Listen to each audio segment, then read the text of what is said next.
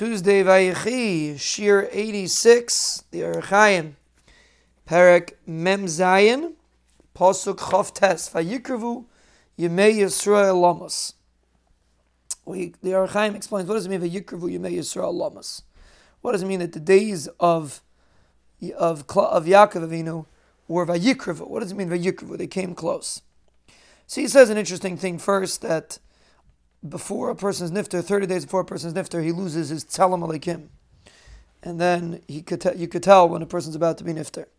So that's how they were able to know that it's Vayikrevu Yemei Yisrael Lamas. One shot. But he says a very interesting thing. He says, what does it mean, Vayikrevu Yemei?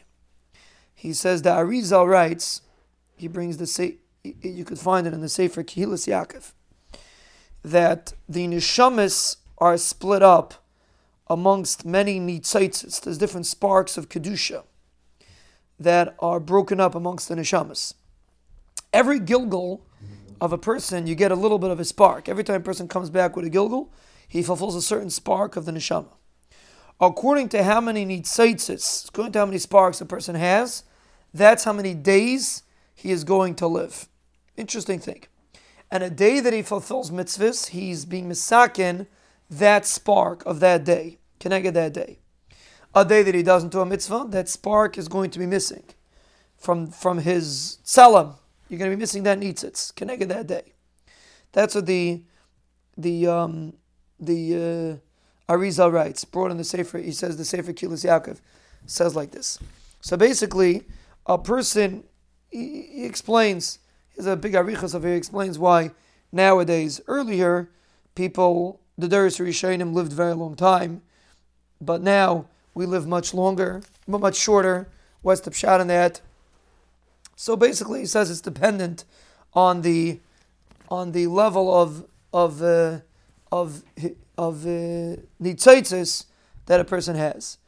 So Vayikrevu Yemei Yisrael Lamas, he says that the chelke haneshama, the yamim, started gathering together, and that's how Yaakov Avinu realized that it was coming to the end. That means every day has its tikkun. First, say a few things. Well, let's just finish the pshat and then we'll see what we see from here. Every day has its tikkun. So Mela, when all the days gather together, Vayikrevu Yemei Yisrael Lamas, he realized all the nitzitzes are gathering together. He realized that his time to go had come. That's what the OhrHachaim says. But you see an amazing thing.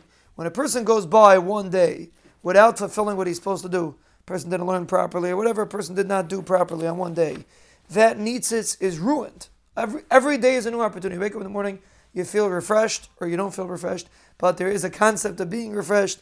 The person wakes up in the morning, he has to realize that it's an opportunity to make that nitzitz shine brightly. It's up to you to shine that nitzitz brightly.